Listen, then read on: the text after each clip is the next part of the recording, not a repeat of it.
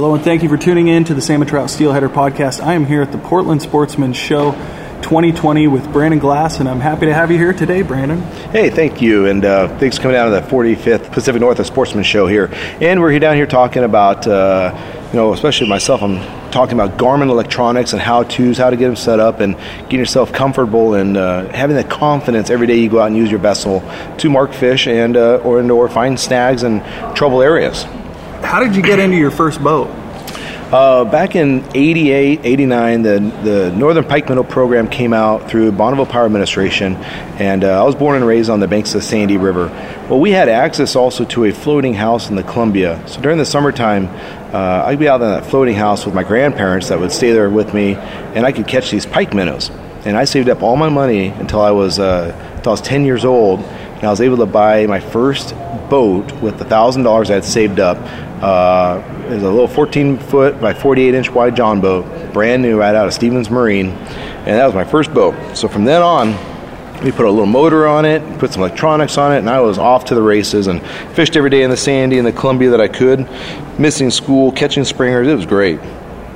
Wow, so you're talking each individual pike minnow you caught, you brought back, got a prize. How much were you getting paid for them? So back when it first started, it was $2 a fish. Then the next year it was enough participation, so it went to $3 a fish. So about 1990, these were $3 per fish.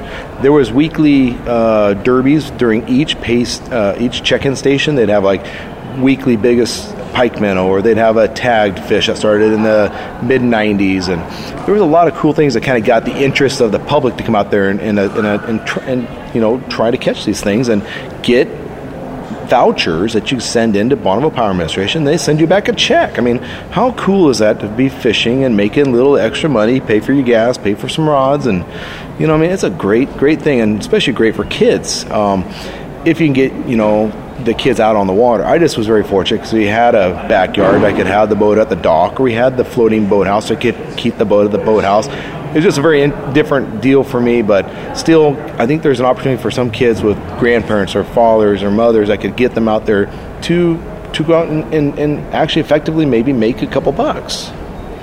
Yeah, that's incredible, and to have your first boat at 10 just because of that, earning it yourself, that's quite the opportunity. It was really cool having that first boat. I was able to turn at 15 years old and get my first jet sled. So I got a 16-foot aluminum wheel flat bottom with a 90 jet, and from then on, I never looked back. Wow. Now, speaking of jet sleds, I did have the opportunity to fish with you a couple years back out of your jet sled on not a small river, but a relatively small for a jet sled, and you get that sled around that river with ease. And one thing that I've kind of wondered about is, in your opinion, using your electronics and just your fishing anecdotal evidence, how much do you think a jet sled spooks fish on a small river? Well, that's a good question, and that's going to be dependent on, of course, water levels and water clarities. So anything from the turbidity or the height of the river is going to dictate when I'm going to run a sled or if I'm going to take a drift boat that day. With the rivers up a little bit, you got turbid waters where you only got 3 foot of viz or less. Those fish aren't spooked very much by the sled itself. Now, driving over the top of the hole with fish on it, yeah, that's going to spook them. But if you come up along the edges, cast out to where the fish are going to be laying, you're not there spooking them. And then the other way is that the water's low. We haven't had a bunch of rain, and it's gin clear. You got 10 foot of viz. Absolutely, taking that sled, making sure you're extremely agile coming up to these runs. You've got to pay attention. So a lot of those days I'll just run the drift boat because I love a drift boat, but I know that if the river, let's say the local river I fish on, if it's at 5,000 CFS or greater, it's just pretty fast for a drift boat. So I want to be able to go up there and run back up and hit these slots again and again and again versus getting a fish moving past the slot and can't get back up because the water's too fast. So for what I do is I kind of have the best of both worlds. Just kind of wait for the water conditions, and the water gets low, we go in the drift boat. For sure. So now let's talk maybe, say, fall, low water, high viz, maybe tide water or lower section of a river. If you know some Chinook, say some fresh Chinook, some nice-looking Chinook are in a hole, and you know they're there, and but they've been fished over a little bit, maybe you rolled in and you didn't get them right away on your first couple casts, are you going to spend a lot of time on them, or are you going to try to try a couple different things? Or are you going to move around and come back to them? You know, a lot of that's going to come to is how many days have I been there straight. If I've been there multiple days straight and I know what the fish are doing, I know how they're flushing around, then yeah, I will make multiple casts, change up my gear a little bit, change cup colors, change some scent to, you know, maybe make one of these fish change their mind and grab it. But if I'm in somewhere new and I've never fished before, I make a couple casts, I feel like we covered it. If there was a good biter, he would have bit right away, then I move on. So that's going to be kind of dependent on what tributary you're looking at and the circumstances you have at hand, because some circumstances may warrant you staying a while, or nope, move on, we're covering ground, we're looking for that big wad of fish. For sure. Now, when it comes to steelhead, how do you feel about maybe coming back to a run? Do you have confidence in a run that maybe you fished 2 hours ago? Would you have confidence to come back 2 hours later and fish it, or are you more likely to seek out other areas? So here's the best thing about a steelhead, Lucas, is that you can make 10 casts in a row in one spot, not move, and that 11th cast you catch one. What makes that change? What makes that fish for that moment, the 11th cast, the one that they want to bite? Mm-hmm. Was it a pressure change? Was it a water change? Is the water warming? Is the water cooling? Did you have some boats run by that maybe spooked them a little bit? You know, did you spook them on accident in your vessel, being drift boat or power boat, raft? I mean, I look at every single drift, even though I fished it 5 times already, that 6th time we may get a double. And I've seen it just 2 days ago. Wow. We made 3 drifts in this spot. I'm like, gosh, guys, we never got really the right cast. I know they're there. Sure as heck, next drift, we hooked one up.